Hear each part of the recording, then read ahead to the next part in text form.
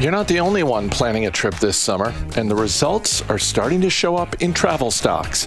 Motley Fool Money starts now.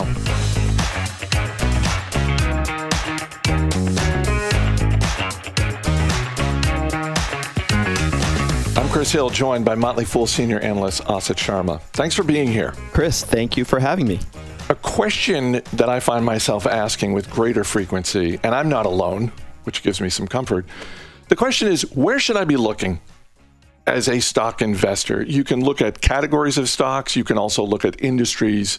Today, the travel industry is front and center in the news. So I thought this is as good an opportunity as any to look at the travel industry. Hilton Hotels, Expedia, Avis Budget, they're all out with their first quarter earnings reports. And I will just add, go ahead and ignore what's happening with those stocks today. Over the last 6 months, all three of these stocks have outperformed both the NASDAQ and the S&P 500. So I wanted to spend a couple minutes on each, get your thoughts, and then sort of talk about the travel industry writ large. Let's start with Hilton Hotels. The profits look good. The full year guidance was lower than Wall Street wanted, although this is not really the time or the environment for any company to go big with guidance. But in general, this seemed like a good quarter for Hilton. Yeah, I mean, hasn't Wall Street seen what's going on in the larger world? They've got expectations for later this year. Best to check those expectations at the door and look what's happening on the ground here, which I think is pretty positive for Hilton. Chris, I mean, they had a profitable quarter. They had net income of $211 million. What I really liked about this report is their system-wide comparable RevPAR. That's fancy speak for revenue per available room, sort of an average revenue they have broken down by room. That increased by about 81% from the prior period last year, which, as you remember, was one where Omicron, that variant was all over the news. Traffic in all these travel companies was coming again to a halt, not quite as bad as we had in 2020, but Hilton took a hit.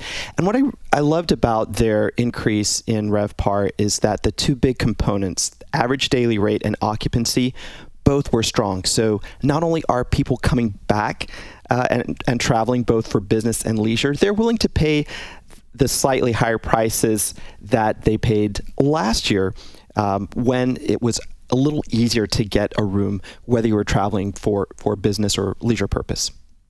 This is something, and I'm glad you hit on this. This is something that we saw with Expedia as well, because Expedia's first quarter loss was smaller than expected. The stock is, when I checked earlier, was down about 12% today. But you look inside Expedia's report, and you can see in the numbers the demand for travel. You know, people are spending more money. In the case of Expedia, airfare, the cost of airfare was up, but the number of tickets sold was also up. You know, hotel rates on the rise, but hotel stays up more than 50%. So this is just one of those things that you, like, again, that's why I say, forget about what the stocks are doing today. You can look at these three and just see the demand for travel going higher. Yeah, Chris, you know, I know we're going to talk also a little bit in general about investing in this industry, so I don't want to say too much just now, but Expedia has a pretty nice brand, so they're getting a lift as travel resumes. People are going to their various properties. I mean, Hotels.com comes to mind because I'm a cheapskate, and that's one of the places that I look when I'm going to travel. I've been on their site as of late looking at some potential room nights, but this is the thing also we have to keep in mind. Not every company in the travel industry is going to be back to 2019 levels.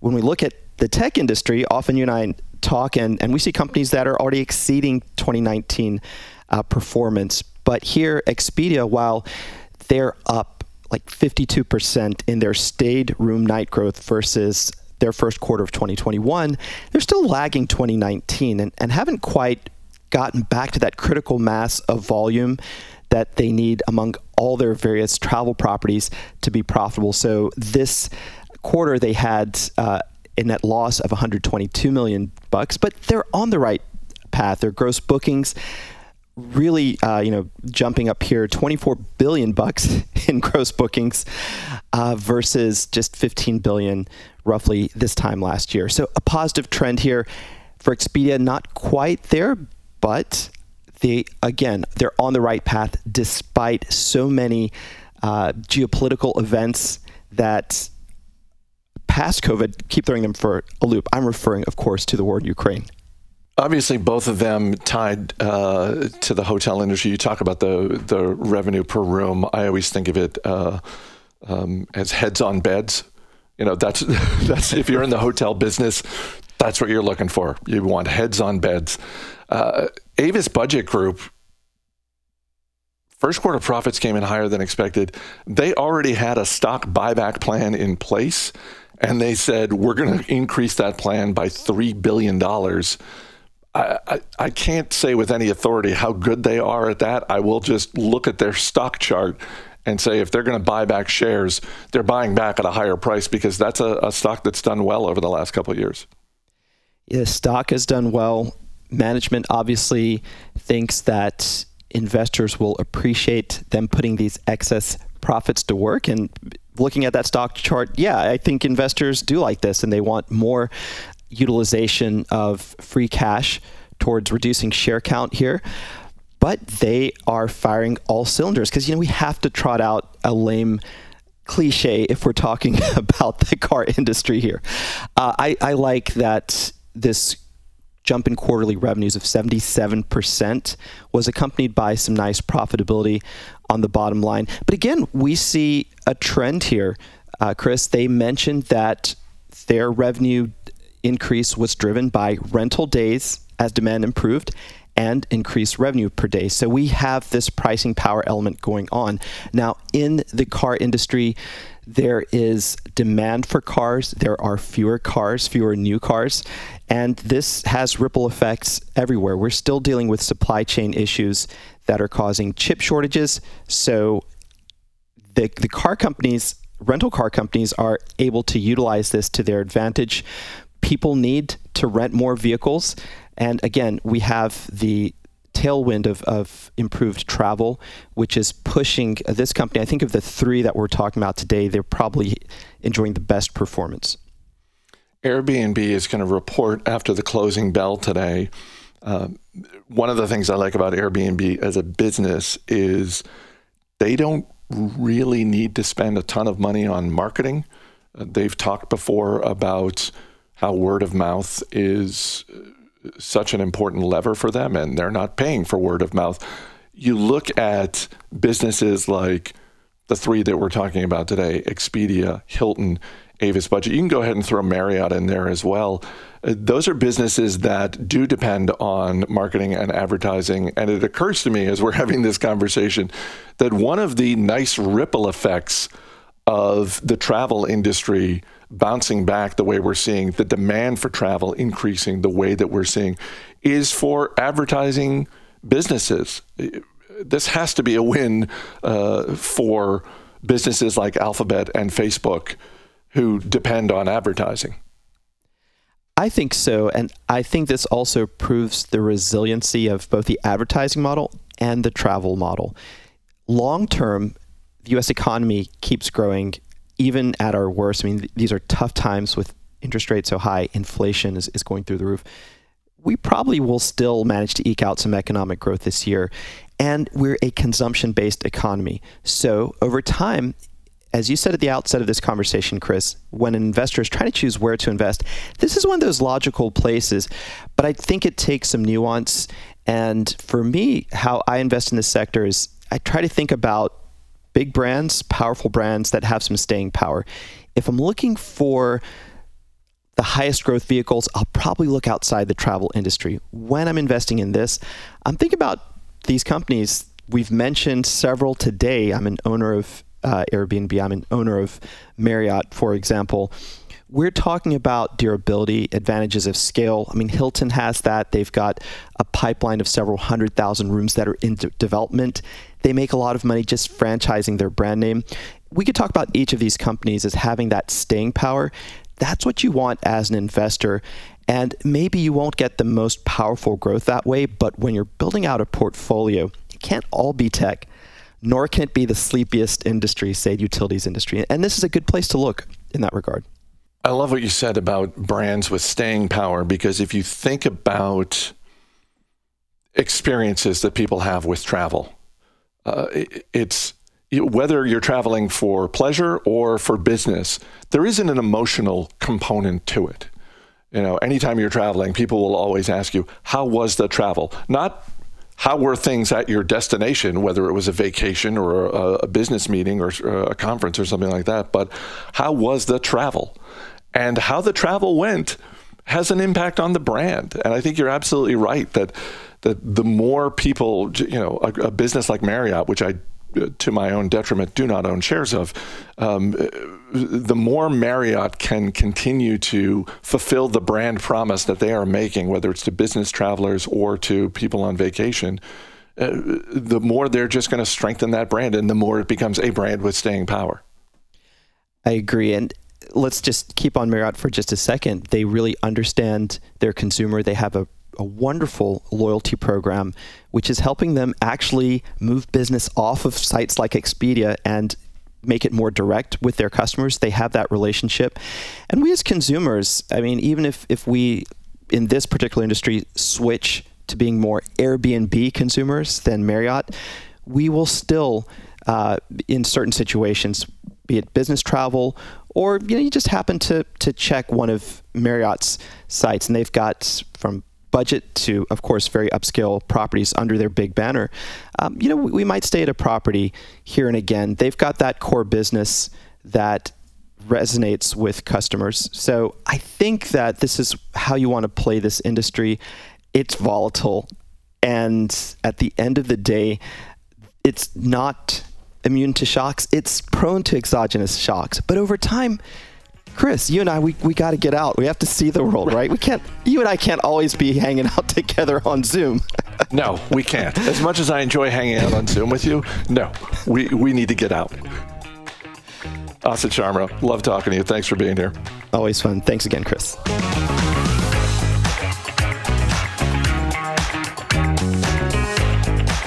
Remember, you can email podcasts@fool.com with your questions about stocks and money, like Erica did. She wrote, I recently received a 5% raise. I just turned 30. I'm saving for a house, paying off student loans, paying rent, and of course, saving for retirement using the Motley Fool's guidance. What recommendations do you have for adjusting your budget with an adjustment in income? Great question, Erica. With some tips on how to handle a raise, here's Robert Brokamp and Allison Southwick.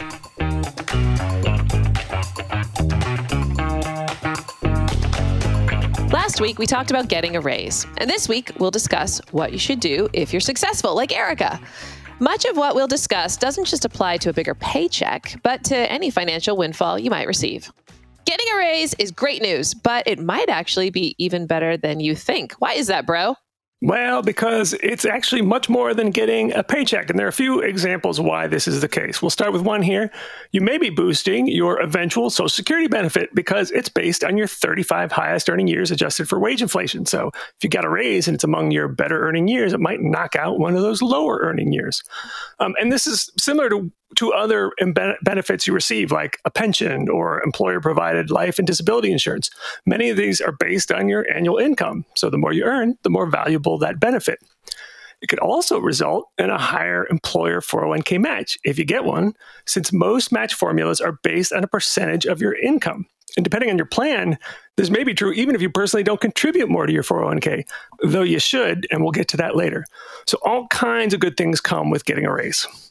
And you know who's also happy to hear you received a raise? Your dear Uncle Sam. Oh, he misses you. Yes, here is the less good news of getting a raise. You have to share your raise with Uncle Sam in the form of higher taxes. Same with sister state if you live in a state that charges income taxes. Tax season just ended. So really, we should all think about whether we're having too much or too little withheld from our paychecks. And you want to make changes now so you don't owe too much next April, or get a huge refund, which I know feels good, but we probably could have done better things with our money than give the government an interest-free loan. And by the way, April just ended, so we're already 1/3 through 2022, believe it or not. So you have 2/3 of the rest of the year to get your withholdings right. And since higher income means higher taxes, getting a raise is a good time to reevaluate those withholdings. The IRS does have a tax withholding calculator, lots of fun. You can find it just by Googling it for it, and it'll help you with the calculations. And if you figure out that you should have more or less withheld, you submit a new W-4 to your employer, and they probably can help you with that process. We're also talking a little bit about windfalls in general, and the tax consequences of those varies on the type of windfall. So, for example, a bonus does not just get added to your income and taxed like the rest of your pay. It's considered supplemental income and is usually taxed at a flat rate of 22%. That might be more or less than you need to have withheld, so then you compensate with the rest of your pay. And since this has been in the news recently, I'll add that debt forgiveness, which is kind of a windfall, generally is taxable. However, that may not be the case for forgiven student loans. So it depends on various factors. And a law passed last year makes most forgiven federal education debt tax-free, but only through 2025. So as always, dig in the details of your particular situation. And I'll just throw in a final note on taxes here. A higher income could result in you being ineligible for some tax breaks or being ineligible to make some contributions to investment accounts like a Coverdell Education Savings Account or a Roth IRA. Not the Roth 401k. Anyone can contribute to the Roth 401k. But if you make too much money, you can't contribute to the Roth IRA. So if your income was already close to those eligibility thresholds, evaluate whether you can still contribute. Okay, so you've thought about the IRS, and now you're looking at that money pile that's left over. Yes, you can treat yourself. We'll get to that. But first, hopefully, you're thinking about the long term. Yes, and ideally, you'll be able to use some of this newfound money to buy a better future if you can. So, as you might expect, we don't recommend that you blow your extra dough on more stuff. Ideally, you'll use it to fortify your financial future by saving and investing a portion of that new money. That said, we know that many people are getting raises that are below the rate of inflation. So some folks are going to need really every penny of their after-tax raise just to cover the cost of living. But if that's not you, then ideally, you'll be able to use a portion of your raise or windfall to build an emergency fund, pay off high interest debt, like credit cards charging 15%, or just save more for retirement or college if you have kids. So let's return to Erica, whom we heard from at the beginning of this segment. So she has school loans, wants to buy a house, and is saving for retirement. What should she do with her new raise? Well, at this point, I wouldn't be in a hurry to pay off school loans. Repayments of federal loans have been paused until August 31st. And, there's all that recent talk of loan forgiveness, again, mostly of federal loans. Plus, the interest rates on school debt are generally low. Interest is tax deductible for lower and middle income Americans, and you don't even have to itemize to take that deduction. So that leaves the house and retirement. So she could set up a higher yielding online savings account and have money automatically transferred after each paycheck to begin building up a down payment for the house. And then use some of her raise to save more for retirement, as just really about everyone should. In fact, if you don't save more for retirement, getting a raise might actually put you farther behind. That's the conclusion of a report from Morningstar entitled More Money, More Problems, How to Keep a Bigger Paycheck from Spoiling Retirement. So according to their research, most people don't increase their savings rates as their income rises. Instead, they use it to increase their lifestyle. They go out to eat, they buy nicer cars, they get a bigger house, that type of stuff. As the report put it, yesterday's indulgences become today's new normal and tomorrow's expectation, otherwise known as lifestyle creep. The problem is, the more you increase the cost of your lifestyle, the more you increase the cost of your retirement, because most people want to maintain that lifestyle when they quit work. No one wants to have to cut back. Now, you might think, well, I'm saving a percentage of my income. So when my income goes up, my savings will also go up, and I'll be just fine. But the Morningstar report found that this may not be the case, and workers should also increase their savings rates, that is, the percentage of income that they're saving for retirement. The report actually suggested the following guideline: spend twice your years to retirement. So if you're 20 years from retirement, you can spend 40% of your raise, but then save the rest. Or just follow the advice of podcast listener Dave G., who emailed us a few years back and said that when he was in college, he was taught to save half of each raise. He did so, and that allowed him to gradually build up to a savings rate of over 40% by the time he was in his 50s and allowed him to retire early. But of course, dear listener, your situation is going to be unique because, you're so darn special. So the Morningstar report also suggests that this would be a good time to meet with a financial planner who can help determine how much of your raise you should be saving. Because, after all, if you're really behind, you should bank it all. And of course, this also applies if you receive some sort of a windfall. If you're behind in your retirement savings, receiving an inheritance or some other large sum of money just falls into your lap, this is a great opportunity to boost your net worth. Unfortunately, according to an Ohio State study, Americans save only about half of their inheritances, and as many as 40% of heirs spend the whole thing. So if you receive a large chunk of change, you might also want to spend some time with a financial planner. That said, she or he won't work for cheap. So if you're looking for a good free online retirement calculator, we provide a link to my favorite one in the show notes.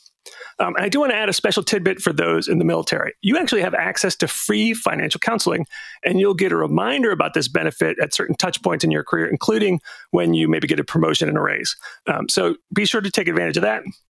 I want to give a shout out to Daniel Kopp of Wise Stewardship Financial Planning, a fellow in my master's degree program who alerted me to this perk. So thank you, Daniel. And then one final financial planning point. A raise is a good time to evaluate your insurance. I know, not a very exciting topic, but you get life insurance and disability insurance to replace income you can no longer earn.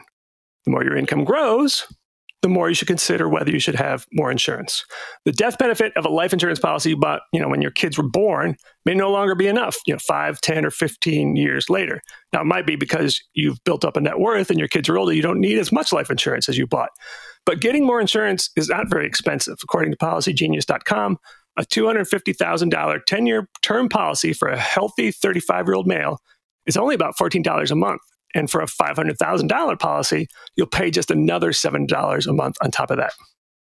Well, as much fun as it is to pay more taxes and ponder life and disability insurance, bro, have we come to the part of your advice where you tell people to treat themselves? Because I did promise we would get to that part, the immediately fun part, and not the thanking your past self in the distant future part. Yes, and I do think this is important, even though we saved it to the end.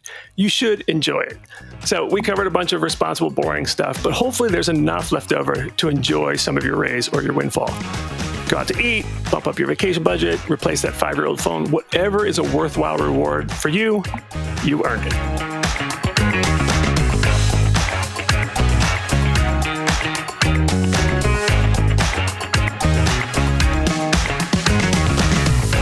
As always, people on the program may have interest in the stocks they talk about, and the Motley Fool may have formal recommendations for or against, so don't buy or sell stocks based solely on what you hear.